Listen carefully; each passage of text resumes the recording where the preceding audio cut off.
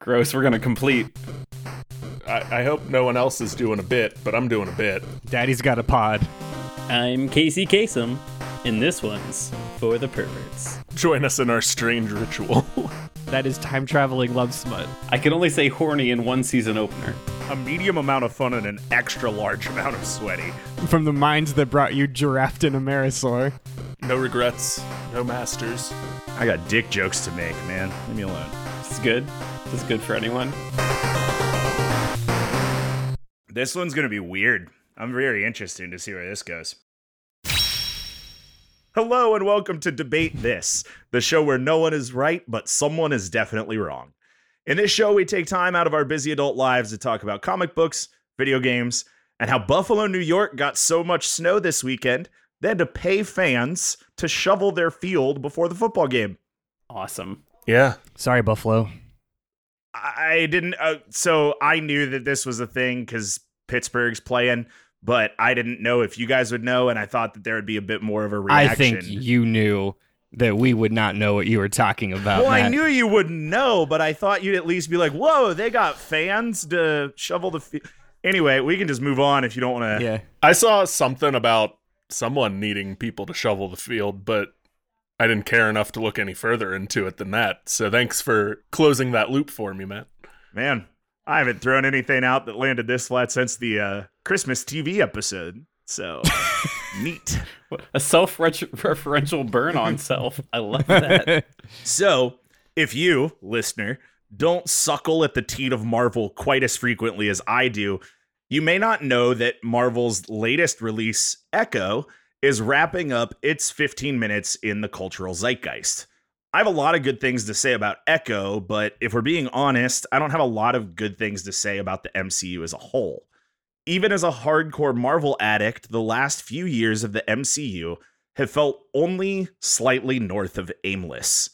On top of that, the plan our fearless leader Kevin Feige pitched to us in July of 2022 now seems to stand on shaky ground. It was announced on December 18th of 2022 that one, Jonathan Majors was found guilty of 3 misdemeanor counts of harassment and assault, and 2, due to the former, he would not be reappearing as Kang the Conqueror in the MCU going forward. This all happened in December of 2023, not It was a 2 year counts. ago, but a few weeks ago. Yeah. Let me get wait, hold on. 2023, I'll fix it in post. Great. Thank you. A wizard, Matt is. Well, and then you'll have to say he was found guilty of 2 misdemeanors, because Yeah. He was found guilty of 2 misdemeanors. See, I did it. That's fine. We'll fix it in post. beautiful. Leaving all of us with the question, will Marvel commit to the bit with the previously announced Kang Dynasty and Secret Wars movies, or will they make a galactic pivot in a different direction? I see what you did there. Is that a... See what you did there, Matt. That's good. Good. That was good. Well, I was working on editing the podcast when I heard the soft tapping of stones against my window. I looked out to see a man in a gray hoodie and a baseball cap that 100% definitely isn't Kevin Feige. Why hasn't he been acknowledging the restraining order that you've put against him?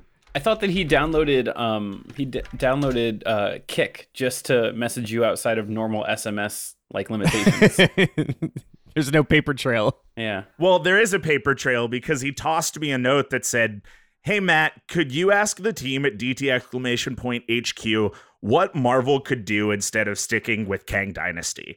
Not saying that Marvel isn't sticking with Kang Dynasty. Also not saying I have any affiliation with Marvel, but if, and then it has we, and it's crossed out, it says they, Yeah. were to go in a different direction, what would be the coolest way for that direction to go? Love, definitely not Kevin Feige. That's a good save. It's a really long note, and knowing that like your bedroom's up on the second floor, surprised he was managed to throw a piece of paper high enough to get in your window, which I don't. The paper was I'm wrapped around a surprised he rock. doesn't just Clarissa explains his way up into your room. Climbed up into your bedroom Yeah. using a ladder that you leave in your yard, I assume. Yeah. Specifically for not Kevin Feige. Yeah, Yeah. exactly. Yeah. Matt, future Matt, if you could just find a soundbite of that when the ladder would hit her window. I think that was quick. the best What's part that of that best show. friend's name? Because no one remembers. Sam. Is it Sam? I thought it was Sam. I looked it up. It's Sam. Oh, I was gonna say that's impressive. So here I sit with my crack team of creatives. Todd, you ought to know Thomas, Kyle, Phantom of the Opera Harper, and Andrew Tribute Henderson to answer that very question. suck on that one, Dave Coulier. Yeah, Which that's the third time I've said that this weekend. yeah. It is. All three of these songs have Dave Coulier in common. Uh-huh. That's the What thing. if? Dave Coulier was the Phantom of the Opera, and Dave Coulier is also in Tenacious D. Don't look it up. He's what that song is about. All songs only made famous after Jack Black sang them. So Oh, that's good Yeah. too. About Dave Coulier. Yeah. Yeah. these songs have a lot in common, is the point. I love that. This is great. I mean, what Kevin Feige is going through is not great, but this is great. Anyway, let's get back to definitely not Kevin Feige. What historic Marvel arc should be the next MCU Apex plot line? Todd, open the floor. Yeah, let's just go back, Matt. So the year was 2009. We as a society just were rife with A+ Obama style hope. Capital HOPE. Well, at the same time, canonically Barack Obama was dealing with the fallout in the Marvel universe of a comic arc that you may know, that we love here on the show, that not everyone loves per the MCU, known as Secret Invasion. Oh, the Samuel Jackson show? Joint, yes. Yeah, all right. Famously, Barack Obama's canonically involved in the Secret Invasion.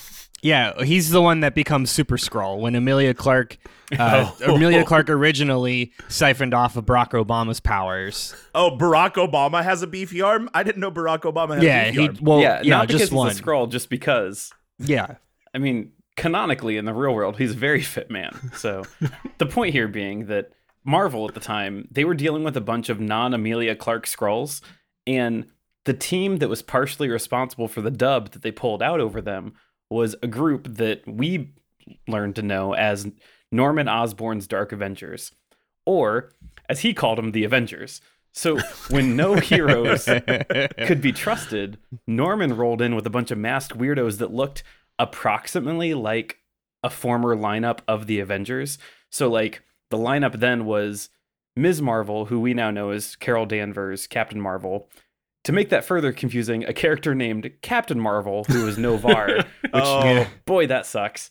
And this is all like Norman Osborn's Dark Avengers, but it's Ms. Marvel, it's Captain Marvel, Hawkeye, Black Suit Spider-Man, Wolverine, Sentry, and then Ares, the God of War. So those familiar with that source material... one of those things is not like the others. well, wait. Those familiar with the source material would know this is the Dark Avengers, Dark Reign storyline, and that was a bunch of Avengers that were really just bad guys dressing up as good guys. So you had a character named Moonstone dressed up as Ms. Marvel, a character named Marvel Boy dressed up as Captain Marvel, Bullseye was dressed up as Hawkeye, Matt Gargan, who you know is Scorpion, who ultimately gets the Venom symbiote, he dressed up as Black Suit Spider-Man. Draken, who is Wolverine's son, is dressed up as Wolverine. Ares was dressed up as himself, but is kind of like a Thor replacement. Sure. And then Sentry, a dude whose canonical name is Bob. So they are protecting Earth while being led by Norman Osborn, who becomes the leader of S.H.I.E.L.D. post Tony Stark, because like Tony Stark is kind of responsible for the Secret Invasion. And he's also Norman Osborn dressed up as Iron Patriot. So what I'm saying is we're going to run the Dark Avengers Dark Reign storyline, and it's going to run as the conclusion of Thunderbolts to be the big setup to Secret Wars. And we got to do this while we figure out, this is me gesturing wildly, this whole thing. And honestly, to get there, all we really need are some clever replacements of a couple of those heroes. Just a few kind of like Marvel features, kind of like Werewolf by Night to just plug in.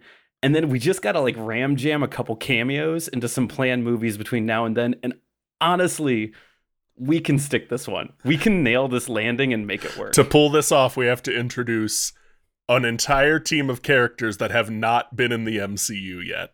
Well, Phase 4 did it, so... I mean, listen, somewhere between what you said and what Andrew said is the truth.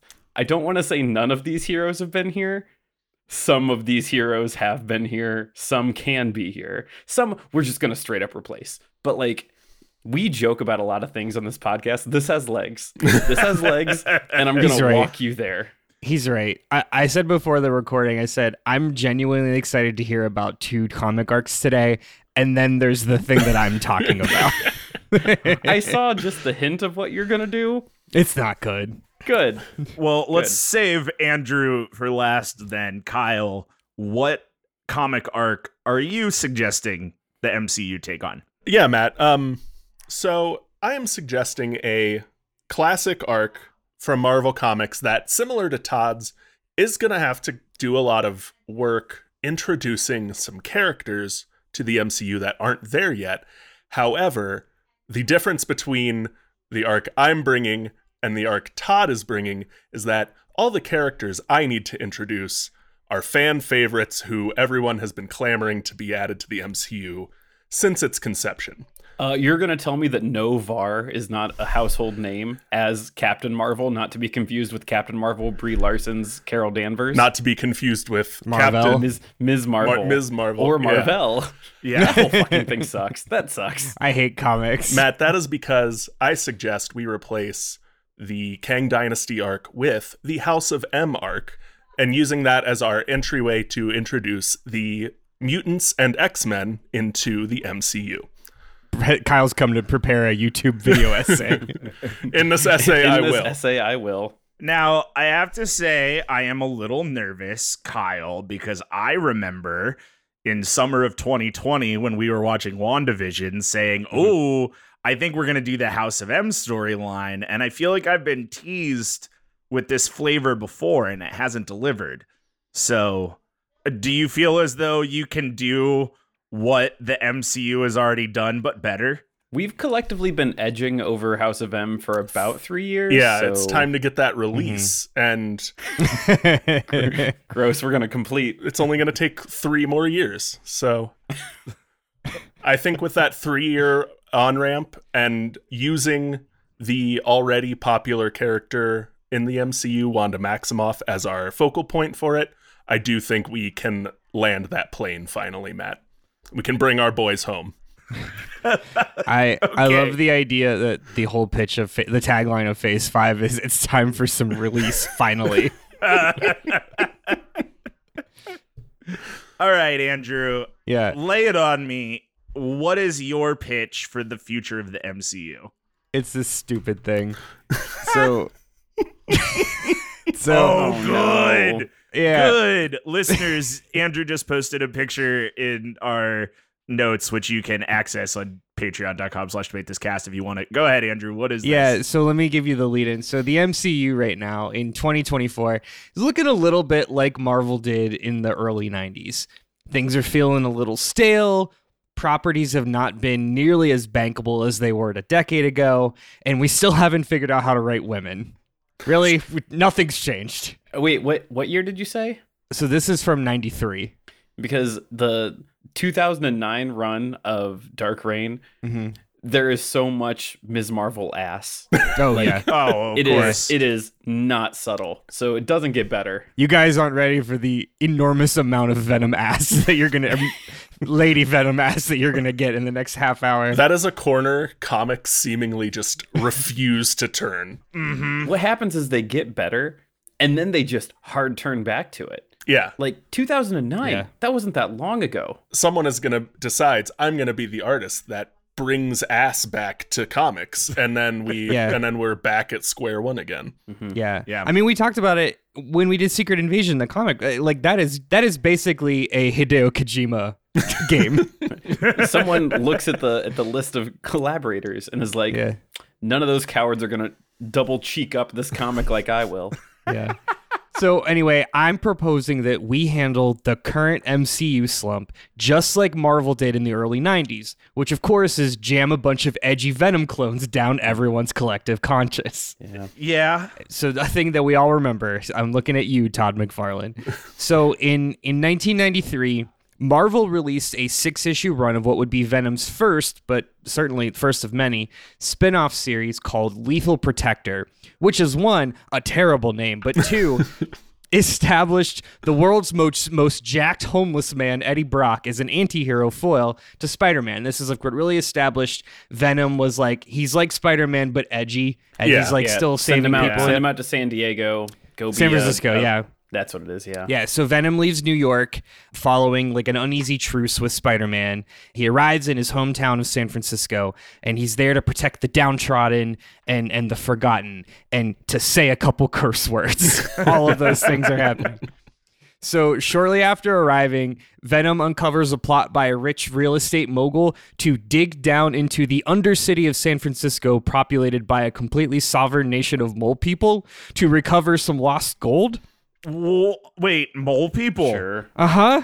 Yep, this is Great. the storyline of this Venom spin-off series is, hey guys, there's an underground society that live in under San Francisco, an entire city underneath San Francisco that was buried during the 1906 earthquakes. But there are people that live down there that, like, not only are they like just people, they're not like homeless people, they're like an entire civilization of people that have their own government. This is just the new New York episode of Futurama. Yes.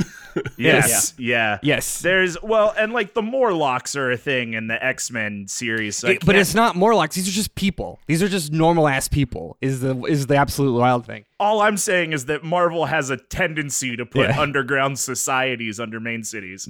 Marvel loves them a mole civilization. And all of these are an allusion to H.G. Wells' The Time Machine, but we can stop nerd. backing that up. What are we doing here, Matt? The Morlocks are this. I can't stress enough. These are just people. These are just people that like no different from the people that live above, except for they live below, and they are a completely sovereign nation and do not fall under the banner of the United States of America. Anyway, so Eddie Brock is like trying to live there because he's homeless because he's a criminal, and they kick him out because they're like, no, you're Eddie Brock, you can't live here in our utopian mole people capital. We don't know anything of the upstairs world, but we know Eddie Brock isn't welcome here. But we haven't one been more group of people that hate Eddie Brock. We haven't seen the sun since 1906, but fuck Eddie Brock.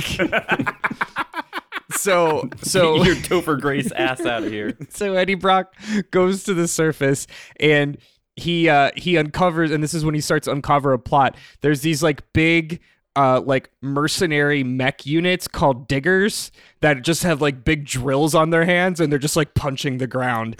And Eddie Brock's like, as Venom, is like, we must save the Undercity. Sure. So Peter Parker sees this on TV and is like, shit, Venom is destroying San Francisco. Mary Jane, I have to go. And Mary Jane turns around so that you can see her butt in the panel and says, I love you, because that was needed. So Spider-Man shows up in San Francisco to fight Gets Venom. on a real ass 8-hour flight. He gets on a real ass 8-hour flight because he can't web swing across the country. No, you hit the Grand Canyon, nothing to grip onto. Mm-hmm. So Spider-Man gets there, they start to fight, and then together they eventually team up. They discover this plot. There's this kind of this undercurrent by this utopian futurist society called the Life Foundation. And the Life Foundation captures Eddie Brock using sonar technology, sonic technology, not capital S Sonic, lower S Sonic, thank you. And essentially like reveals their ultimate plot, which is to extract the symbiote from Eddie Brock's body. And they do that, albeit shortly. And when they do that, what they're able to do is they get 5 like small like pieces of the symbiote and grow their own symbiote spawn. So Venom essentially has 5 test tube children by way of the Life Foundation. Good. Sure. So these 5 symbiote spawn are then grown and merged with mercenaries hired by the Life Foundation. And this is the origin of the mini arc called Separation Anxiety, which is the probably the worst title to comic arc I think I can think of. Shitty. It might be, yeah. Yeah, and so this, Matt, this is what we're going to tie everything together with all of the loose threads of the MCU. Separation anxiety. My favorite part about this, Andrew, is that Venom is wholly owned by Sony and not, We're doing not the it. We're doing MCU it. at all. No, we're doing it. Fuck it. Nothing matters. So the out of the bit, which I don't know if this makes this better or worse. Lethal Protector was the source material for Venom Yep. Sony movie. For the movie, They did a number of these things. These are things albeit that I realized poorly. while I was doing the research for today's episode and was like, oh shit, that's who that was. You hacked the source code. Yeah. Maybe since you've done the research, you can, but like no one can name all 5 of those symbiotes. One of them I is wrote Riot. it down. Yeah, wrote it and down. so One is Savage Opress. I know that much. So I should explain this comic cover that I've, because it is Please, as yeah, bad have as bad as this arc is. This comic cover, I kind of want to get it framed. It kind of rules. It kind of rules. It's the 5 symbiote spawn, which they all look like, they all have a different color. They look like Power Rangers. Mm-hmm. And 2 of them are women, so they have like awesome like glam rock metal hair. Yeah. But they're all kind of like huddled around Eddie Brock, just looking like they're all 5 of them together going to sexually harass Eddie Brock, and it's very funny. yeah, they're all just like dragging their fingertips across his face. Yeah. Riot's gonna put his finger into his mouth. We have to make sure we give 2 of these symbiotes very aggressive gendered characteristics. Yeah, Because it's Yeah. the 90s. Yeah, don't worry. We're inclusive Yeah. now. the point that I was gonna make is that to talk about how stupid this is, they came up with 5 different colors of symbiote. You know, yellow, pink, red-ish, green, and then black. Which Venom is a black symbiote. Yeah. Which then created the issue in the Venom movie: one black symbiote fighting another black symbiote in the cover of Night. Yeah. And you're just like, the fuck did you do? Yeah. I think the real bonus to today's kind of researching today's is I remembered that the Venom movie was a thing. And I remember not hating the Venom movie. And I just want to throw one more picture in here, which is just more Venom kind of being weirdly sexual to Eddie He's Brock. always so wet. And what's his chin? What's that chin doing? And the way that they draw, like I said, that Eddie Brock is like the most jacked homeless man in the Marvel universe. He looks like Guile from Street Fighter in Yeah. this He image. does look like Guile. The first one, he looks like a normal, like, comics blonde hunk. And in the second Yeah. one, he looks like Lieutenant Surge. Like, it's... Andrew, I have one more question. In this Sure. first picture with 5 Venoms in it, are any of these Carnage? No, No, this is a no. Carnage. Carnage is entirely separate from the Carnage 5 is separate. the 5 Venoms featured in this. Okay, good. That's correct. This was the first time they dumped gasoline on the symbiote fire. Yeah. Yeah. Well, Carnage technically was. Carnage came like 6 months before this. Yeah. Yeah, but this But, is where yeah. they were like, oh, we like. Yeah. It was the J. Jonah Jameson. Give me more pictures of Spider-Man. This is give me more symbiotes of Venom. Exactly. Yeah. It's 100% the Carnage issues sold really well. And someone ripped a line of Coke and yelled across the artists' hall, "We need more Venoms!" Yeah. And we got Give us Green Venom. Look, I'm not gonna lie. I love this shit, man. Edgy '90s Marvel is my jam. Yeah. Like they look like the Power Rangers. I'm here They for do it. look like the Also, admittedly, not that much more convoluted than the MCU is currently. Fair. So certainly interested to see where you take it. Let's flesh this out a little bit. To make this play believable, we're going to have to tie in a bunch of shit from previous MCU properties. So in what ways will you weave this new story into the existing MCU? And honestly, bonus points to you if you can tie up a loose end left by a Disney Plus show. Todd, kick it off. Yeah. Okay, Matt. Loose ends from Disney Plus shows. Name 3. Don't name 3. Do you really want me to got do it that? I already. can. Hulk's son. Got it. Stop at 3. This is actually pretty easy. So I'll run down the list of characters that are relevant to the story and kind of identify the ones that either already exist or can easily be replaced or honestly just introduced. Start simple. Hawkeye in this story is replaced by Bullseye. Since Colin Farrell's too busy being the Penguin, what we can do is we can dip into the Bullseye that shows up in the Daredevil Netflix series. Actor Wilson Bethel. Don't know what else he's doing. Inarguably better than Colin Farrell's Bullseye anyway. Yeah, he was a really Okay, good Bullseye. I kind of liked I Colin also Farrell's liked Bullseye. Colin I mean, Farrell's Bullseye. You can like them both. I did too. I'm just saying the Netflix one was inarguably better. Yeah. Fair. Yeah, I'll give you that. Here he is. He's unhinged. Works great. Everybody loves it. We haven't had a Marvel boy yet, and frankly, we do not need a Marvel boy. We don't need to deal with the confusing Captain Marvel bit, so this is nothing. Forget about him. Naming convention's dumb. We don't need Marvel boy into a Captain Marvel unless we can get Jude Law back as Jan Rog, and then we will make something up. If he is available and he wants to do it, we'll make it work. Doesn't make sense, but for Jude Law, we would do it. He'll be Marvel Man. Marvel Man, cut print, send it to production. Just think of Zoolander, like, Marvel Man. Marvel Man. I heard he's looking to put a pool house by the pool he built after he did the first Captain Marvel movie. So you might be able to get him, Todd. And I mean, this whole bit is that these are imposters that are replacing current Avengers. So pick Avenger who punch good. That's now Jude Law. Great. All right. In this story, Ms. Marvel, who knows Captain Marvel, is leading the Avengers. And it starts out where Norman Osborn is leading the Dark Avengers. He calls her in and he's like, I'm your new boss. And she's like, fuck you. You're not. I won't be doing that. And so he teleports and goes and gets Moonstone to be the new Ms. Marvel. We don't have Moonstone. Not important. We got a better play. We'll bring in Rogue to play Captain Marvel. Because in the comics, Rogue and Carol Danvers have this like long history. She steals her powers. All we need to do prior to this is have a Rogue and Captain Marvel interaction to seed some tension, and we're set. And as far as casting goes, maybe we even bring back Anna Paquin. Is it fan service? Yeah, it's fan service. Her and Brie Larson, pretty similar in age. I think it works great. Cut print, get in line. Speaking of X-Men, how do we get a Wolverine here? Easy. By the time this happens, we'll have seen a Wolverine. I want to emphasize a Wolverine. So I don't know who that Wolverine is, but we'll have seen him. We know we see a Hugh Jackman. There's got to be another Wolverine at some point. So we just take that new Wolverine, we cram him into this team of bad guys because he doesn't know any better because he's being gaslit by Norman Osborn, which is a theme here. And we set up for a future redemption arc. Great. Everyone loves it. Get in line. Ares is Ares. Okay. We don't have an Ares. You're not going to try to square that circle at all? Well, what we're going to do instead is we don't need an Ares. We've got a Hercules from Thor 4. We do have a Hercules. Holy shit, man. All We right. got Brett Goldstein. That's the loose end. We've got Brett Goldstein. The only We thought one. we were going to see him again. Again, this whole story is that the heroes have failed. The villain team of the Thunderbolts also just couldn't get the ball across the finish line.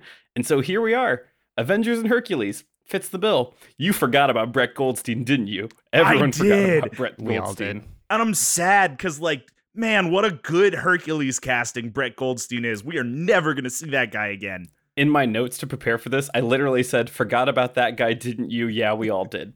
Great. I literally, I read 3. Oh, shit. Yeah. That's the guy from Ted Lasso. Yeah. Mhm. I read 3 different listicles that or something along the lines of MCU characters that you forgot or will never see You'll again. never see again. Yeah, I think we do see Brett Goldstein again. I hope we do. He was so proud of that cameo. He had his mom go and see Thor 4, and it's a really funny story. Go look up that interview. I'll talk about it in the post show. Okay, so the black suit Spider-Man is obviously Venom, played by Matt Gargan. We've already got a Matt Gargan in the MCU from Spider-Man Homecoming. We could run with that, I guess. In this story, Matt Gargan currently has a symbiote. He's this crazed evil Venom, but we're going to ignore all that. We're just going to use Tom Hardy, and here's how we're going to do it. So in that story, Norman offers Matt Gargan the ability to control his Venom cravings, and he like basically turns him into Black Suit Spider-Man. It doesn't go well. But I think we can run that again. Norman offers a way to make things right, uses some weird science, helps, Tom Hardy control, I'm just going to call Brock Tom Hardy. Mm-hmm. He helps Tom Hardy control the symbiote. And this also gives a direct reason why he would have the Spider-Man emblem on his chest, because you are masquerading as Spider-Man. We clear so many issues right then that no one has a plan to fix. That is baby math. Baby math for babies. We did it. Now, Sentry is on this, and we're getting Sentry in Thunderbolts. At least I think we're going to if Steven Yeun's recasting goes well. So, continuation of Thunderbolts, which is maybe the end of Phase 5. I don't know. No one's keeping track of it anymore, so... Question for clarification, though. Dark Avengers and Thunderbolts are different things, right? These aren't the same thing with different names? They're two different bad teams. Yeah. Thunderbolts are more of a Suicide Squad in Marvel, Yes. and Yeah. Dark Avengers are more a Legion of Doom, Yeah, if we're making DC parallels. Okay. yeah. It's that what is it? The rectangle is a square, but a square is not a rectangle thing. Yeah, Sure, that one. yeah. There is certainly carryover. Yeah. The Dark Avengers are just pretending to be Avengers, and then in the end it's, oh shucks, they're not the real Avengers. Yeah. So, talked about Thunderbolts. Speaking about Thunderbolts, we know Valentina Allegra de Fontaine is in there somewhere, presumably leading that team. Well, that team fucking failed. It failed. Did a bad job. So, that is how we won't have her being the lead. She'll still be here, but that's how we get Norman Osborn to lead. And no, it's not William Dafoe. Though I do love that. I think that's very, very great. And obviously that lets us tie back to Spider-Man lore, and people would love that. But we're going to get to that casting later. And also, I want to talk about Norman Osborn for a second. His superpower is fucking gaslighting. That's what he does more than anything else. He gaslights everyone in this. It's awesome. He does such a good job. Like, he does this interview on TV, and I got to talk about it in the post-show. He references Hawkeye and the Scarlet Witch and does this whole thing, but hey, those are 2 more appearances. They're not here, but it gets people jazzed for what we're doing. Another stupid thing we get to do here that ties up a loose end. Norman Osborn suits up as the Iron Patriot, which ties back to the PR failure in Iron Man 3, where Rhodey is briefly Iron Patriot, and it's a whole thing. And I mean, I guess he could do that again. I think that's fine. But I almost like the idea of him being like the dude in the chair. And instead, we have Sam Rockwell's Justin Hammer roll in as well, instead as Iron Patriot. As soon as you Yeah. said you were going to Yeah. change the Iron Patriot, I knew you were bringing back Sam Rockwell. It's Sam Rockwell. I would have bet money that Justin Hammer would have come up on the show at least once today. Oh, yeah. Yeah, so that is some connections on loose ends. There's some of those are flimsy. I'll call that out. Some of those are good loose ends that get tied up. And I think that this all slates really nicely to get us where we want to go on loose ends and promising new beginnings. I will counter your same argument to say half of those properties are owned by Sony. That argument doesn't hold in court because that would argue against my entire pitch. So I would also offer this, and if it pleases the court, what was the post-credit scene in Spider-Man 3 but Tom Hardy sitting in a bar in Tijuana? nobody Yeah. remembers. No That is one my entire remembers. That's the entire crux of my bit.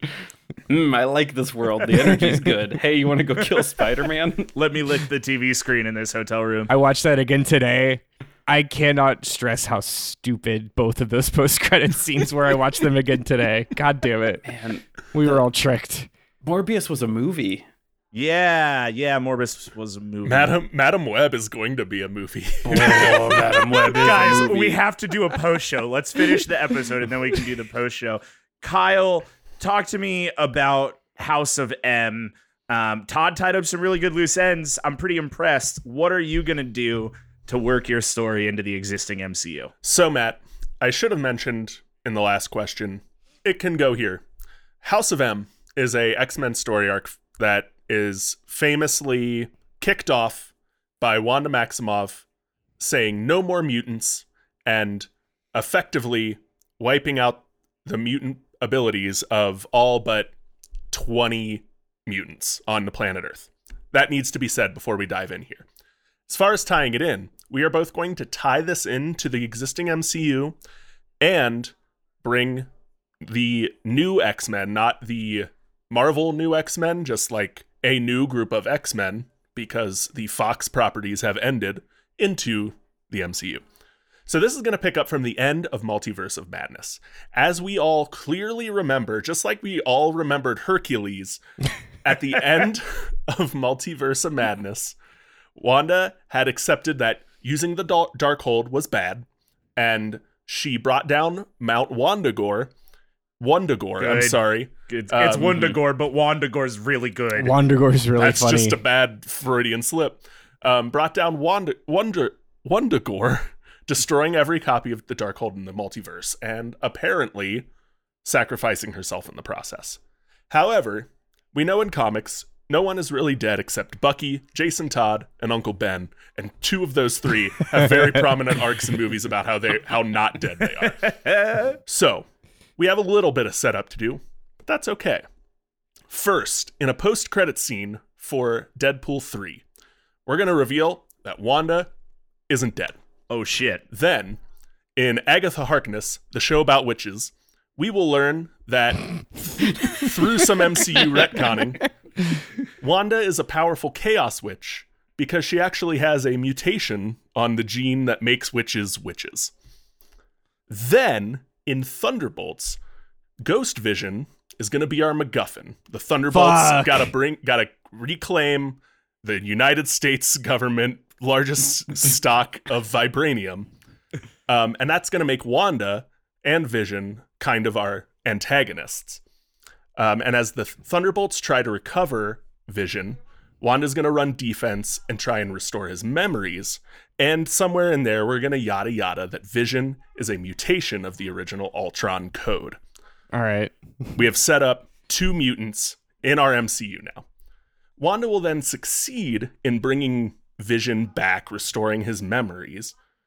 But at the end of Thunderbolts, she will be captured and brought in for her crimes that she committed in WandaVision, Multiverse of Madness, and the events of this Thunderbolts movie I'm pitching. This will all set up for Avengers 5 to be House of M, with Wanda imprisoned and on trial. And this is largely going to be minor action, lots of it's going to be our Marvel courthouse drama. It's going to be our Marvel. We've never had one of those, so there you go. Yeah. But with a twist here. So Wanda and now Vision with his Wanda memories restored still want their kids. So at the same climactic point in the comics where Wanda said no more mutants, she is instead going to, and maybe powered with a Infinity Stone to tie this back in, she's going to say more mutants in an attempt to bring her kids into this reality another time. That, Matt, is going to set off a worldwide event similar to the Unblip, where the Earth is now populated with millions and millions of new people who are all mutants. And then that brings us into phase 7 now, I guess, with a world no one knows adjusting to all of these new mutants. Can I ask a question? Please. So what you're saying is she doesn't say no more mutants. She says no. More mutants. Yes. Precisely. Good. Yeah, let's hinge that on a comma. I love it. That's funny. My favorite thing about your thing, Kyle, is that, and I mean this sincerely because I know that you were not as lost in the sauce as like Todd and I was back in the days of WandaVision, but what you have pitched is what for a long time we were all really sure was going to happen. Yep. I was also pretty sure we were building to a House of M-esque flip on that and bringing in the X-Men. Yes. In all of y'all's defense, like Elizabeth Olsen did, I mean, this is the picture that somebody presser. uploaded here. Like she said in 3 different pressers, like, I love the House of M storyline. Yeah. It's one of my favorites. It's why I wanted to do this show. Yeah. And the real answer is, I mean, Elizabeth Olsen is smart and has a good management team that was like, you should talk about this because that's how they're going to keep you around forever if you keep talking about it. Yeah. Yeah. Well, I'm really excited about both of these 2 things. They're both clear, concise, and they tie up some loose ends. All things I'm sure I'll also say about Andrew's idea. What you Do you got? want to be equally as excited about my thing? So, okay. So we all know, clearly, we all know that the MCU has done a decent enough job paying off some things that they teased over the years. We had Adam Warlock in Guardians 3, Jane Foster and Darcy Lewis made recent appearances and stuff. Betty Ross is apparently showing up in Captain America, in the new Captain America, which cool, I guess. But for every completed thread, as Todd pointed out, there's another loose one with a wasted casting on the other side. So, Matt, in one swift motion, I'm going to close all of these threads and give all of these "we'll never see that person again" characters a second chance. Okay. And that's because, Matt, in Separation Anxiety, there are 5 symbiotes spawned from Venom that all develop their own personalities and motivations. Now, the first and probably most important is Scream, a.k.a. Donna Diego, a.k.a. the first of the Venom asses that we get. That's a picture that that's another panel that I just uploaded. Oh, yeah, whoa. That's a Venom ass. A couple of things to diagnose here. One, we have a different version of Eddie Brock. This one, he looks kind of like Jesus. Yeah. He is in a Jesus pose for sure. Yeah. He kind of And looks then, like Carrot Top. Like if Carrot Top just got out of the shower. Yeah, I told you, most jacked homeless man in the Marvel universe. So Donna is kind of like the de facto leader of these 5 symbiotes, just insofar as like she's the brains of the operation. She's the heart behind it. Donna was also the first of the 5 successful test subjects. So she shows up in Lethal Protector and fights Spider-Man in a mall. Cool. But she is also the one who reveals to Venom that she and her colleagues, all 5, volunteered for this. So this wasn't like a thing where they were just like drifters captured by an evil corp. Like they all volunteered. They're killers. Yeah. They're not killers. They volunteered. No, that's the thing. They volunteered to, basically they thought they were doing like a super soldier project. Gotcha. Yeah. Don't they all? That's what they all say. And she specifically says like, no, like we wanted to help people, blah, blah. So, but the Life Foundation is, not an unsubtly horrible, evil company. Well, they're called the Life Foundation. Right. That's like having a folder on your computer that says not porn. Like it's clearly Exactly. not porn. Exactly. And as such, I think it's only right that it's only right that the first symbiote host will be the equally idyllic Gaia, who we of course saw in Secret Invasion, played by Emilia Clarke. You're giving the most powerful being in the known universe just a little more power. Now, here's how we tie that up, though, Matt, because we left Gaia saying, what are we going to do with her? She has all of the power. She is the Metal Dracula of Marvel. Well, everybody knows that the symbiote easily overwrites genetic code, Matt.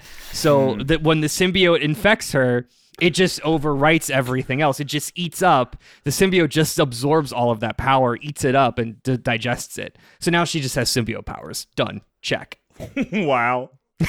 So instead of adding the symbiote to her list of powers, it's actually a convoluted nerf, is what you're... Yeah, it's a convoluted nerf. Okay. A simple nerf, Kyle. Okay. Now the other 4 are less important but still relevant. We talked about Riot. So the comic Riot, aka Trevor Cole, this one is tough because, as Todd mentioned, Riot is the antithesis Venom in the 2018 movie. However, Riot was the transformed version of Carlton Drake, played by Riz Ahmed, who was like the main antagonist in the original Venom movie. But nobody remembers that movie happened, and I didn't remember this was a plot point, so like, who cares? Yeah. So Riot is going to be hosted by Star Fox, not Nintendo's Star Fox, but Arrows? Harry Styles. You brought Harry Styles' arrows to this? Yeah, because tell me were we ever going to see Harry Styles in the MCU again? You're taking Thanos' brother and giving him a symbiote? Yeah, that's my I'm not Yeah. arguing with you. We were never going to see Harry Styles ever again, but like just what a terrible person to give that much power to. Wait, now I'm trying to... So you've got 3 more. I'm trying to think what other cutting room floor actor cameo you're So- going to... Todd, it's going to be stupid. It's going to be stupid. Hulk's son is one of these answers. It's Oh, not. yeah. So next up we have Phage, Phage. So this is Yellow Venom, aka Karl March, who he's going to be connected to. He's going to be connected to Roman Day, who you may remember as John C. Reilly in Guardians 1, Oh, wow. who we all thought would be something. He's the one that's supposed to pick the Nova. Yeah. Yeah. He was the supposed to pick Nova. the Nova, and I'm Well, pretty sure he's- died in He's dead. He's in Yellow the- Venom now. in the setup to Infinity War. Oh, you Yeah. mean that throwaway line where they're like, "Oh yeah, The Nova Corps is dead. he blew up that whole planet to get the Power Yeah. Stone." As we've all established, the only true canonical death is Uncle Ben. So Fair John enough. C. Reilly is not only alive and kicking, but is Yellow Venom now. I have to take that that cold water thrown back in my face. Yeah. Yeah, you do. Fourth is Lasher, aka Ramon Hernandez, aka Green Venom. So this is going to be, Todd already mentioned, we've got a Mac Grogan in the MCU, but he just showed up in one scene. Michael Mando showed up in one scene in Homecoming. But he had a scorpion on his neck. One Well- tattoo. One tattoo to hinge a whole character. He's already, Todd, he's already been Venom. Why not make him Green Venom? Fair. You know what? That's point. That's pretty airtight logic. Yeah. Now, finally, this is, I think, the best one. So we've got our pink Pink Ranger, Pink Venom. Oh, she was my favorite. Yeah, well, she's going to be your favorite continue because this is Agony, a.k.a. Leslie Gesnaria, a.k.a. This is going to be Sharon Carter because we all know Marvel painted themselves into a corner with that Man, one. what the fuck did they do with Sharon Carter's What the fuck did they do with Sharon? So I'm giving them an She's out. carrying What If, apparently. No, that's No, that's Peggy Carter, not Sharon Carter. that's Oh, Peggy okay. Carter. Yeah. Okay. Yeah. No, I'm giving Marvel an out here. I've given Feige 2 outs. I've given Feige an out for Gaia, and I've given him an out for Sharon Carter. Feels like them you gave him an Venoms. out for Arrows. Yeah. Starbucks. Well, feels like you In gave Harry Kevin Feige Styles. 5 outs, honestly. Yeah, that's true. I Yeah, asked that for a was the pitch, point. and you brought me a life raft factor. So yeah, so there you go. Let's see. That's what did I call this? Separation anxiety. I did it. I mean, I've always thought that somewhere in Marvel HQ, there's like lines tracing plot. Like there's a hidden like sketchboard somewhere. But no, and I still believe there might be. But for all 5 of the characters you've got, like there's Gaia and there's a line to a big question mark circle. Yeah. We can Yeah. get into it more in the post show. That Variety article revealed there is no board. There's no plan. they not a have plan. they have been winging Yeah. it from movie to movie, and until Endgame, it worked. They just got lucky with the Russo brothers. Yeah. Yeah. All right. Well, what a journey that has been, both through your ideas and through the present state of the MCU as it stands. Thank you for reminding us of all of those things. I have one more question for you here, and then we're going to take a short break. But first, how will your story culminate in the next big 2-part Avengers movie? Like I said at the top, everything was gearing up for Avengers 5 and 6 to be Avengers Kang Dynasty and Avengers Secret War. So, Avengers Secret War. So, Avengers: The Secret Four. the Yeah. Secret War. Yeah, that's when they bring the Fantastic Four in. And that's it. And it's Marvel, it's Avengers versus Avengers. Anyway, what will the 2 movies be titled? Are we still doing Secret Wars? How are we getting butts in seats? Todd, take it away. Yeah, we're gonna do this. It's gonna be easy money. So Thunderbolt's gonna do fantastic, scientifically proven. So that means this becomes very promising because this just builds off of that. The other bit here is that in this 2-part story, we're gonna have Avengers Dark Reign and then the Dark Avengers, because I think those are actually pretty solid titles. The first part will be the team assembling to fight off a world-threatening thing because the heroes have done a bad job and the Thunderbolts are a failing idea. So hence Avengers Dark Reign comes in. Avengers team fails. Norman takes control and paints them as the bad guy. In the comics, this follows off of a big Skrull showdown. We kind of already did that, and it didn't go great. And so It's okay though, Todd. No one watched it either. Yeah. yeah. So we kind of can go 2 ways. Either different world-threatening thing happens and they step in, or we have to wrap up the Amelia Clark thread that she's not a symbiote-bearing being, and so she's got to get defeated. I don't know. Anyway, bad thing ends. Villains align under Norman's leadership. Closing scene of Avengers Dark Reign is him calling a meeting with all of these terrible people, a la Nick Fury in the original Avengers team. The second movie, The Dark Avengers, is going to drop following Fantastic Four, so scientifically proven will also be very good. This is important because Doctor Doom plays a big role in the Dark Avengers Dark Reign storyline. So the Dark Avengers, they're following Normie Oz as he leads the strike team to tackle major issues. And he's also just running this immense slanted PR for this group of murderers. And it all focuses on this encounter with Doctor Doom between him and this ancient sorceress, Morgan Le Fay. They've got this whole history, like magic. She travels across time traveling sorceress, yada, yada. But anyway, this does a very, very important thing because Fantastic Four introduces Doctor Doom. This gets us a Doctor Doom feature.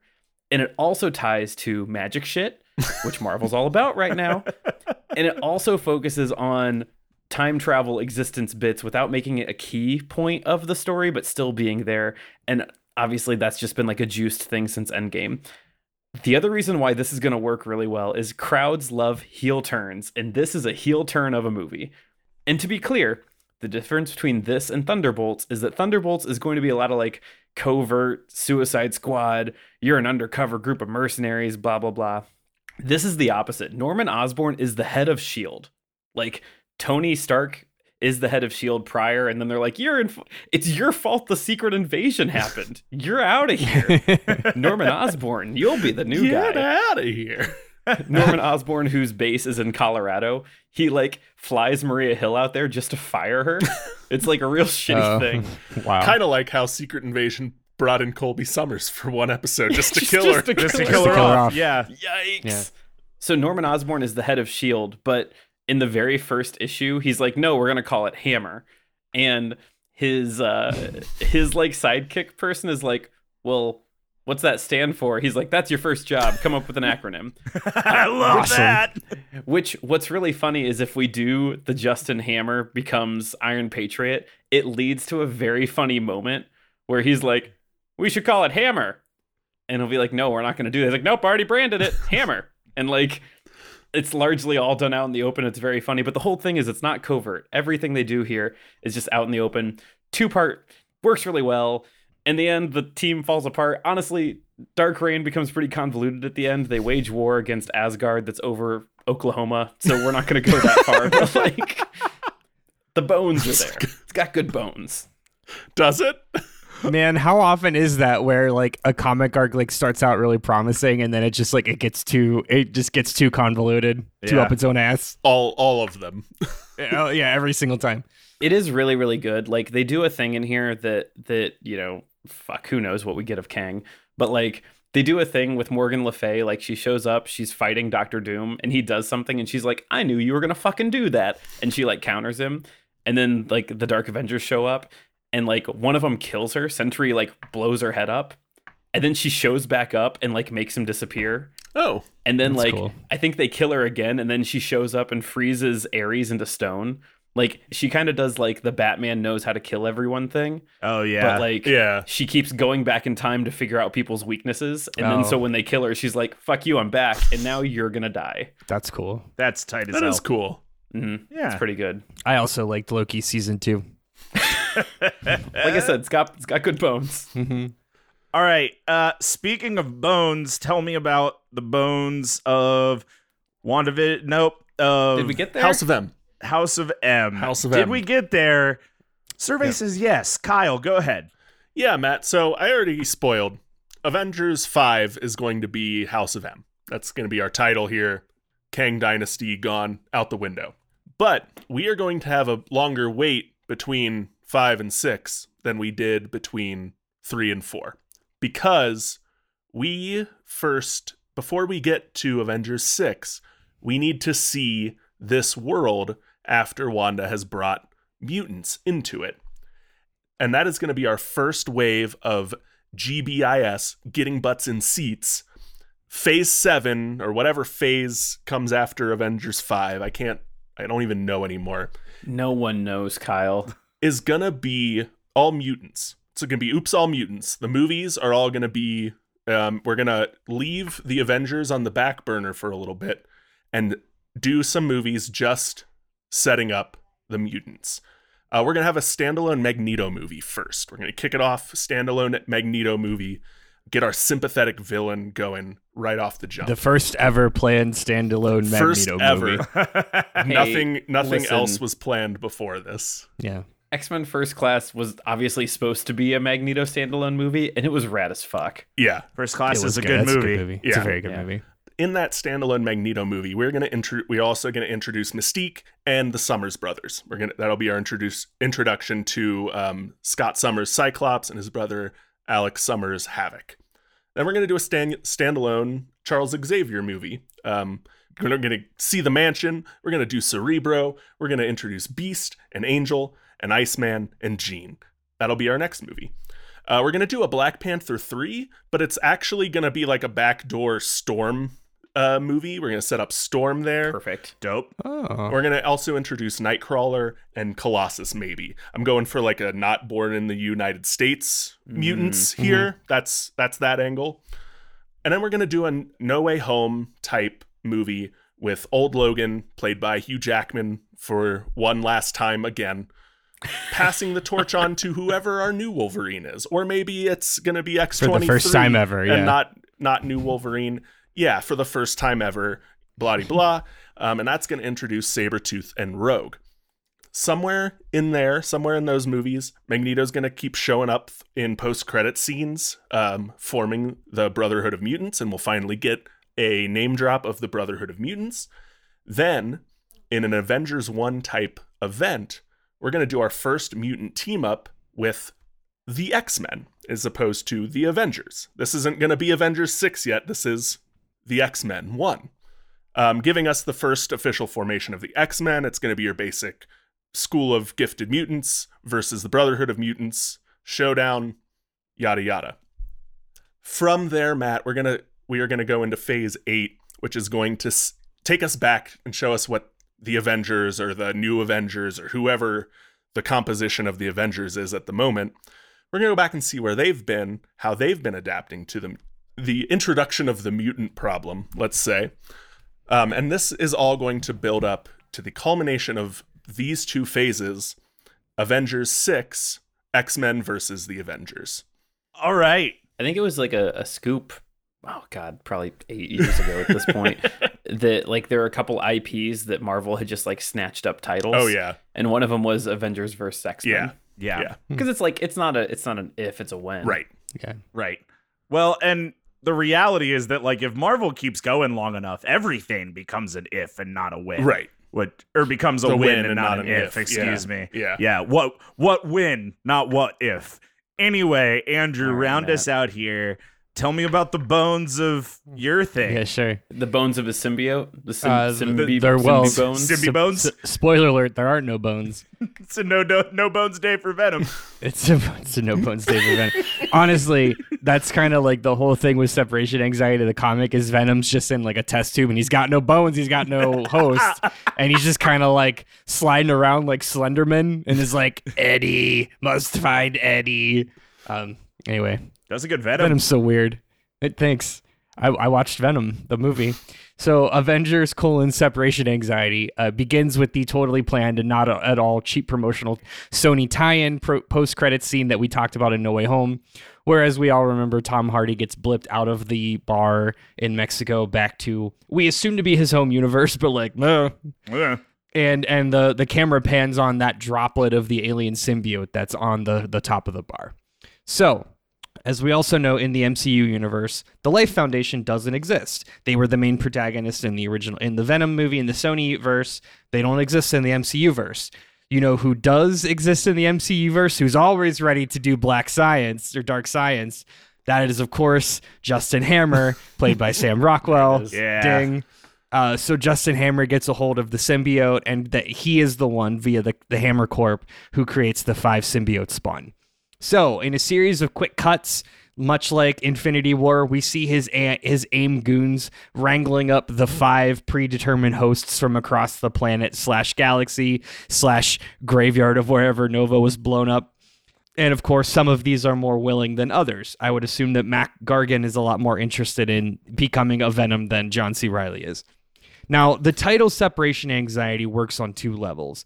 Yes, it's separation anxiety because it's a retelling of the comic arc, but it also refers to the state of the Avengers. This is where this is a real thinker, right? Okay. Because the Avengers are all off, dead, straight up missing, or just like doing their own shit, doing their own little side quests without contact from anyone else. So this is really going to be this like this tale of all of these new disparate heroes finding each other for the first time, much like the original Avengers movie, but like catching up with the state of the world and face off with this new threat. So movie number 2 will be the resolution of the storyline, which we're going to call Avengers Cognitive Behavioral Therapy, which will quickly, it's going to be like Endgame. It's going to quickly conclude the symbiote storyline in much like, so the way that the symbiote storyline is revealed in Separation Anxiety, the whole time Donna, who I talked about, the fiery redhead Venom. Yeah, the first one, the main one. The first one, she actually just murders the other ones in secret with a sonic knife. It's actually very anticlimactic because her symbiote is like, you must kill them. And she's like, I will kill them. And she does, and that's kind of it. Right on par with the whole, these arcs start strong and then just go, Yep. Sure thing. So after she kills the other symbiotes with a sonic knife, most of the rest of the movie will just be each of the Avengers in therapy talking about the trauma of the blip, because Disney can never let us forget that Endgame happened. And that's it. And they're just talking about feelings they never processed before. All right. Cognitive behavioral therapy. I really like Avengers CBT. I think that's really funny. Also, I can only imagine the forceful BetterHelp product placement in Avengers CBT, and I think that's very funny. Matt, you're acting like BetterHelp isn't going to have a tremendous scandal between now and the release of the 6th Avengers movie. Yeah, that's assuming that company still exists by then. Fair point. All right, so it is time to take a quick break here. I need to go convene with definitely not Kevin Feige, who I think is still out on the sidewalk, and it's cold out there, so I want to get back to him quickly. But I do know I made a motion that I was coming down, and he said he had one more question. He threw another paper note up to me. Incredible aim to get it in the second story window. And it said, hey, it's me again. Definitely not Kevin Feige. Question, who will real Kevin Feige, again, definitely not me, bring out on stage at next year's San Diego Comic-Con in a branded baseball cap to announce this big new change and be the feature cast of your story? I need to go out and check on Definitely Not. Kevin, you guys take a minute to think of your answers, and I will hear them right after this.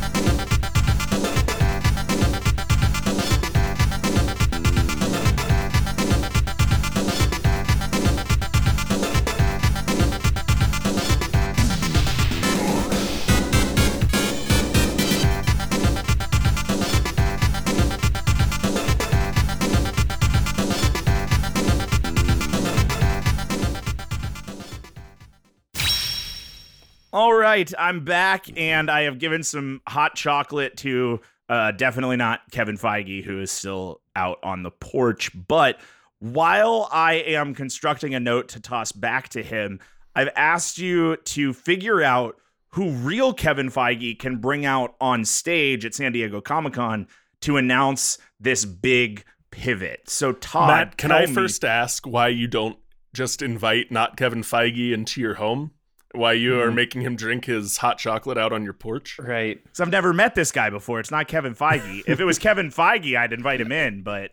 Kyle, he's very clearly said it's not Kevin Feige multiple times. You're right. This is a stranger. Yeah. Anyway, Todd, who's the big get for the Dark Reign?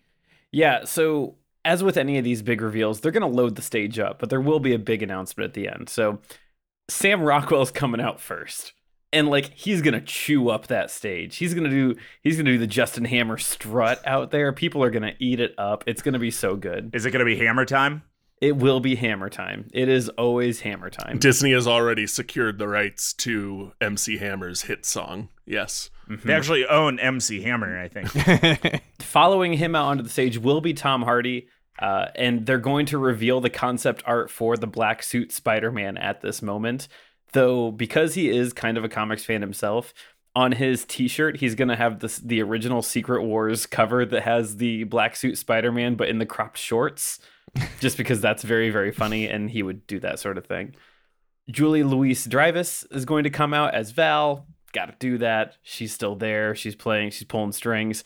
Big announcement for us on this pod, but not for this reality, is that our Doctor Doom casting will be coming out because he'll have been revealed in prior when the Fantastic Four casting announcement comes any day, never. I don't know. Sometime between today and forever. And that's going to be Cillian Murphy is going to roll out because that's a Doctor Doom casting. And I think the internet has seen his penis now. The big reveal. Todd, we've all seen Cillian Murphy's penis. That's just canon. And that's a requirement to being cast as Yeah. Doctor Doom. Yeah. As we all know. These are all facts. The face is covered. The penis. You can't honestly consider yourself a film buff if you haven't seen Cillian Murphy's penis. That is There you go. accurate. That's what they teach in film school. The big reveal, however, is going to be they're going. So when Jay Feige, who's much warmer in this reality, says that this team will be picking up from Val's hard work in the Thunderbolts because it's being led by Norman Osborn, and that Norman Osborn is played by none other than Matthew McConaughey. And so Matthew McConaughey is going to come strutting out in a black suit, and that's when Jay Feige is going to hand him the Avengers cap, and people's fucking heads are going to explode because Matthew McConaughey is going to get to gaslight people as Norman Osborn, which then means he gets to be Green Goblin years down the line. And come on. My favorite thing about this, Todd, is Norman Osborn, like famously a New Yorker. Matthew McConaughey, famously a Texan. And has not shed his Texas accent once in his career. Yeah. He's an actor. He can act. All right. I'm walking here. See, it's Half the perfect. people in the MCU are British, and like not an accent to be had in any of their characters. Debatable. Well, And British actors are different than Texas actors. prove your work. Name We 5. don't have time to go down that conjecture hole.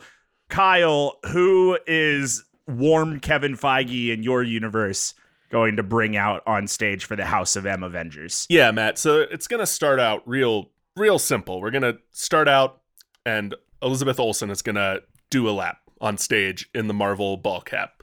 She'll sit down, and then Paul Bettany, same thing. Marvel cap is gonna do a lap across stage, and then Kevin's gonna talk a bit like that's it. Like that's all we've got. And then just casually while Kevin's talking, we're going to get Michael Fassbender out on stage. Hell yeah. And he's going to come out. He's going to do a bit where he's like acting like he's at the wrong event. He got lost at Comic-Con or whatever. He's supposed to be at the Assassin's Creed booth. Yeah, exactly. But Kevin Feige's going to pull out a hat and go, guess what, guys? We got our Magneto. And the press conference is going to continue, and James McAvoy is going to do the same thing, except instead of Kevin Feige giving him a hat, he's actually going to pull off the wig that James McAvoy is wearing, and that's how we get our Charles Xavier casting reveal. I love so much that Magneto can't be more than 10 years older than Elizabeth Olsen. Yeah. It's true. If that, yeah. His canonical daughter. Here's the one, not in this continuity.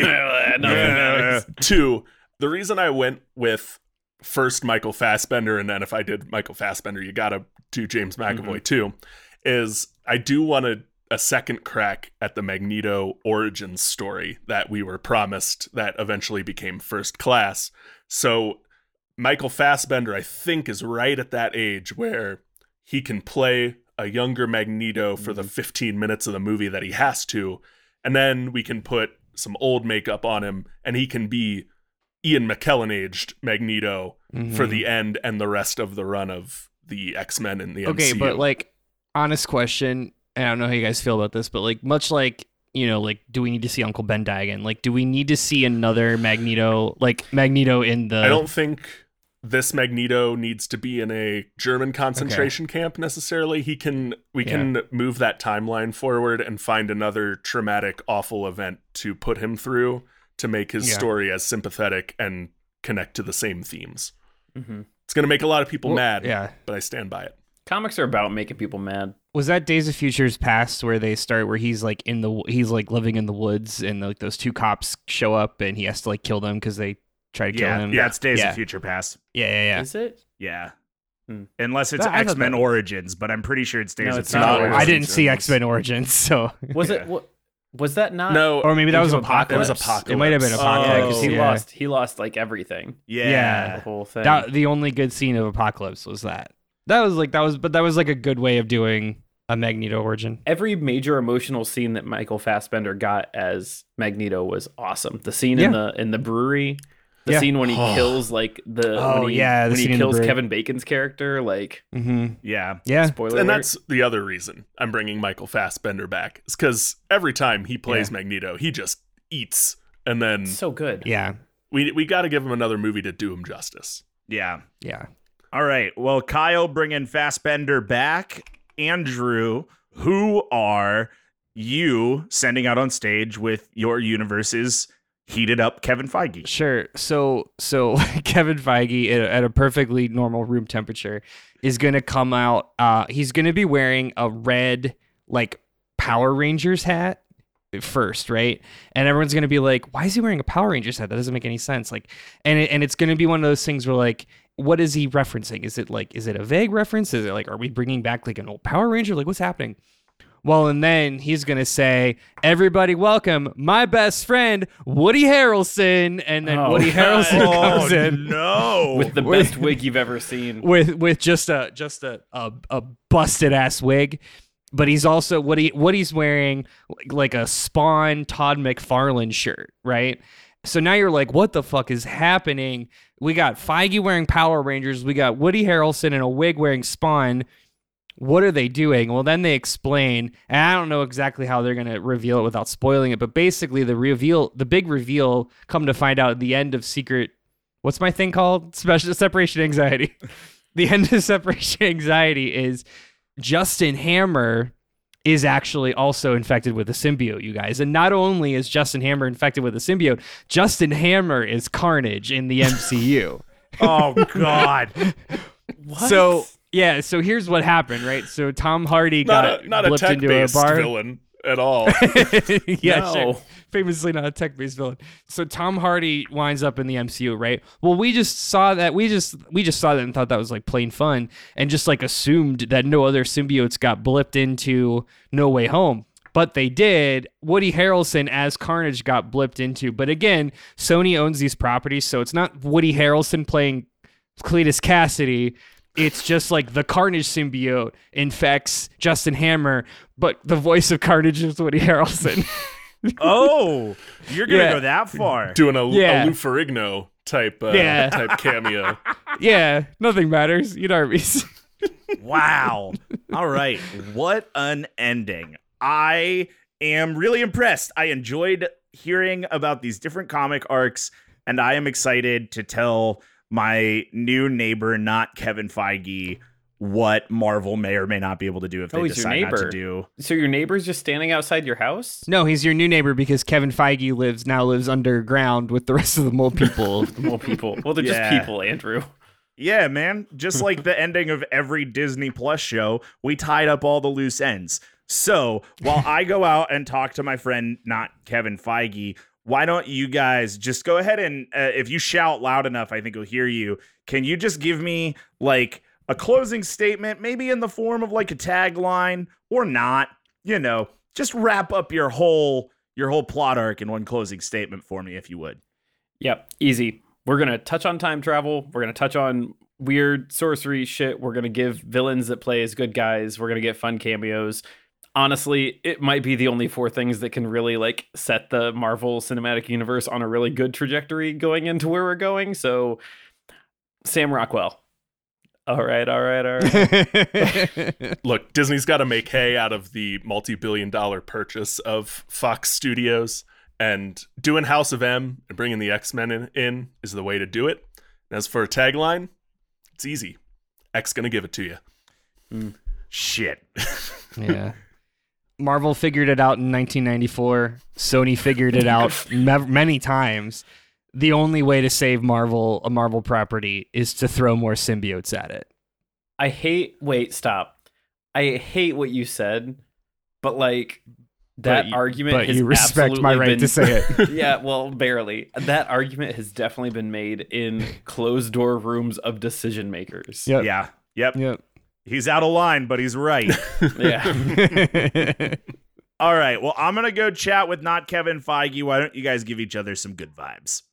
Yeah, I love House of M. I was huffing that copium. I thought we were gonna get that. I mean, When it wasn't Mephisto, we really wanted Yeah. it to be House of M, and we didn't get either. Yeah. if anything tempered my expectations. Sorry, this is no longer a compliment for you at this point, Kyle. If anything tempered my expectations, it was the first like 2 outings of D+ shows that I was like, oh, we should stop Yeah. thinking Yep. that a Marvel property is going to immensely launch the window open further. Yeah. As Loki was wrapping, that's when I fully gave up on like, oh, they're not seeding anything No. that deeply. They're gonna tell us to our faces with adult words what they're doing Yeah. next. There's cool stuff, but like you don't miss immense things because they realize they can't do that. I do love House of M. Man, I loved every time Michael Fassbender was Magneto. That's so good. Hey, remember White Vision? I remember White Vision. You brought up White Vision. That's fun. Talk about a loose end that flew into the sky that maybe we'll see in Armor Wars, a movie that's totally getting made. I thought there was Yeah, a I like this show. Is it No, a movie now? it's a movie It now. got changed from a show to a movie. Yeah. Andrew is so tired. I'm so tired. Yeah, I love House of M, and I have a really, really, really hard time believing that if Marvel continues to make things, that ultimately we don't get some House of M property. Yeah. Like, how don't you do that? That's so cool. Glad that you brought it. Would love to see it. Andrew, up until about an hour and 23 minutes ago, I loved the symbiotes. Yeah. Sorry. No, there's a graph out there that much like the X-Men family tree is like the symbiote family tree, and it talks about what ones are clones of each other and how they're babies, and that if a symbiote makes a spawn, that spawn is infinitely stronger than the symbiote before it, which is why Carnage is the foil to Venom. I love all that. I hate what you brought. It's, you know Fair. what? But again, it's your right to bring it, and I do really love the symbiotes, and there's still a part of me that wants the flavor text where we talk about Krull, the Black King, and how there's a flying dragon named Grendel, and how there's a planet of symbiotes, and We'll need to do that at some point for yeah, sure. it's again not an if, it's a when. But boy, thanks for pulling up a bunch of C tier characters and cramming symbiotes into their bodies. Glad you did it. Yeah, Todd, you really want the Dark Avengers, and I gotta respect your game and your commitment to it. I do really like Matthew McConaughey as Norman Osborn. I do really like the idea of getting Norman Osborn to be a Avengers level threat quickly, and I like the idea of a Dark Avengers forming. I think we're headed there one way or another. We've got the Thunderbolts. To mention a character that storyline has been dropped entirely, we got to get Val. We got to get Julia Louis-Dreyfus back in the MCU doing stuff, and I think that's a way to do it. So Is she not back? is Is she that- back? I mean, she's gonna be in Thunderbolts. Yeah. If it Says happens. Beginning, Todd middle, about and end of the sentence. that's what Todd says about every character that comes up on this show. Listen, the only other person on that Thunderbolts lineup that you couldn't count on would be like Taskmaster and Ghost. Like, Yeah. felt like those ones were stretches to put on that lineup. Yeah, and Andrew, I gotta hand it to you. You brought a very debate this answer today. Todd and I brought very real possible answers, and you brought Thanks, buddy. 5 Venoms, and someone's got to keep us grounded in our roots, and Yeah. you did that. Thanks. I do think this would make a good movie or a show, actually, when the MCU is like, what are we doing? We need more stories to bring in. Maybe like a low budget cartoon. Yeah, maybe. 5 Venoms. Sure. Yeah. Great. Venom and pals. Yeah. Tom Hardy loves the role, so he'll keep coming back for it. So why not? Every day I wake up and I'm amazed that the Venom movie exists. And they made a second one. And they made a second a one. third one. The other good vibe I have to give Andrew is you clearly put a lot of work into your answer, and as someone who came up with their answer an hour before the show, I got to respect that. I appreciate that. Todd, I have to say, I don't think I've ever been as sold on the Dark Avengers Dark Reign as I have been in the last hour. Like you said before we started recording that like you read like half of the arc, and I'm probably going to go read it, if not tonight, like this week. As much as I learned that I remember that the Venom movie existed at one point, I also remember how much I love Norman Osborn as a character and as just like a figure. Mm-hmm. And that answer, your answer was very well executed. Kyle, on a similar vein, the worst thing I can say about your answer is that it makes me sad that the MCU will never do something nearly as cool or as respectable to the X-Men as what you've done today. Me too. You might sit here and say that you didn't take very long to create your thing. I guarantee you have just taken more time to think through the introduction of the X-Men than any highly paid studio exec at Disney will do. Man. I took no time to write it down. This idea has been percolating in my head since I guess 2020, whenever WandaVision came out. You've spent enough time on it. Yeah. Then that does show. All right. Well, I am back inside, and definitely not Kevin Feige reminded me, A, that he's definitely not Kevin Feige, B, he has no association with Marvel, but he did want to let me know his decision of what he thinks the MCU should maybe possibly be doing going forward. And he gave me a couple of notes to share. Note number one, unfortunately, we are not going to be doing a Dark Reign, Dark Avengers storyline this hate that time. That's the first one out. Super hate that that's the first one out. Not mad I didn't win. Hate that the first one out. Unfortunately, not Kevin Feige thinks it just rings a little bit too much like The Boys to do right now. Yes. So we're not going to do that. He's got to get The Boys shut down first, and then and he'll green light it. Listen, if we can recruit Tony Starr to play a character in the MCU, great. That leads me to the next note from not Kevin Feige. He agreed with me. He loves the color, the madness, the pure edge of 90s Marvel comics. But unfortunately, we are not going to be doing a separation anxiety plotline. I agree. Oh, thank Christ, Kevin. Oh, Kevin. It's actually for the same reason that Kyle suggested. We thought we were going to get assistant funding from BetterHelp, but we're not confident that they won't have a scandal in the next 7 to 10 years. So we can't go that direction. Which the right move. What's left out of this conversation, guys, is Kevin Feige wrote "no scandals" in giant marker on a whiteboard in the Marvel offices before he started throwing rocks at Matt's window today. So exactly. Fair. Yeah, you nailed it. So that brings me to you, Kyle. We're doing it, man.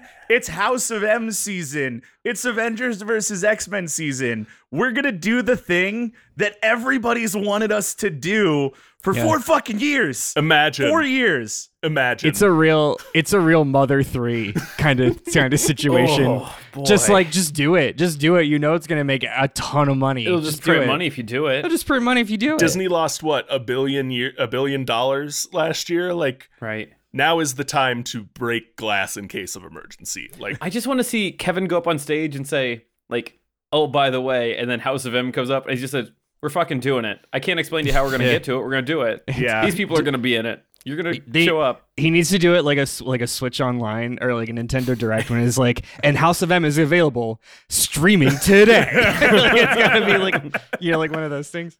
Yeah, man. I have wanted this since WandaVision, and I need it. I just really need it. So congratulations to you, Kyle. You are our winner here, and that is going to do it for today's episode. So thanks for listening to Debate This. You can follow along with the arguments on Twitter, Facebook, and Instagram at Debate This Cast, or on our website at debatethiscast.com. Hey, if you have not heard about our Patreon, first off, thanks for listening to your first episode of the podcast. Second off, let me tell you a little bit about our Patreon. We have one. You can join it right now at patreon.com/debatethiscast. I mentioned earlier it'll give you access to our show notes if you join at a higher tier, but if you join at the entry tier for as low as $5, you get access to our patron community Discord, which I spent a lot of time this weekend rebuilding and reorganized, and I'm really proud of it, and I really want more people to join it. So head to patreon.com/debatethiscast to join our Discord. Until next time, I'm Matt Cole. I'm Todd. If you're cold, they're cold. Bring those Kevins inside, Thomas. I'm Kyle, Venom DSM-5 Harper. And I'm Andrew, the House of M don't fall when the bones are good, Henderson. And we're saying thanks for debating with us. And if you think we're wrong, you can come fight us behind the swing sets, nerds. It's really fucking funny. Thank you.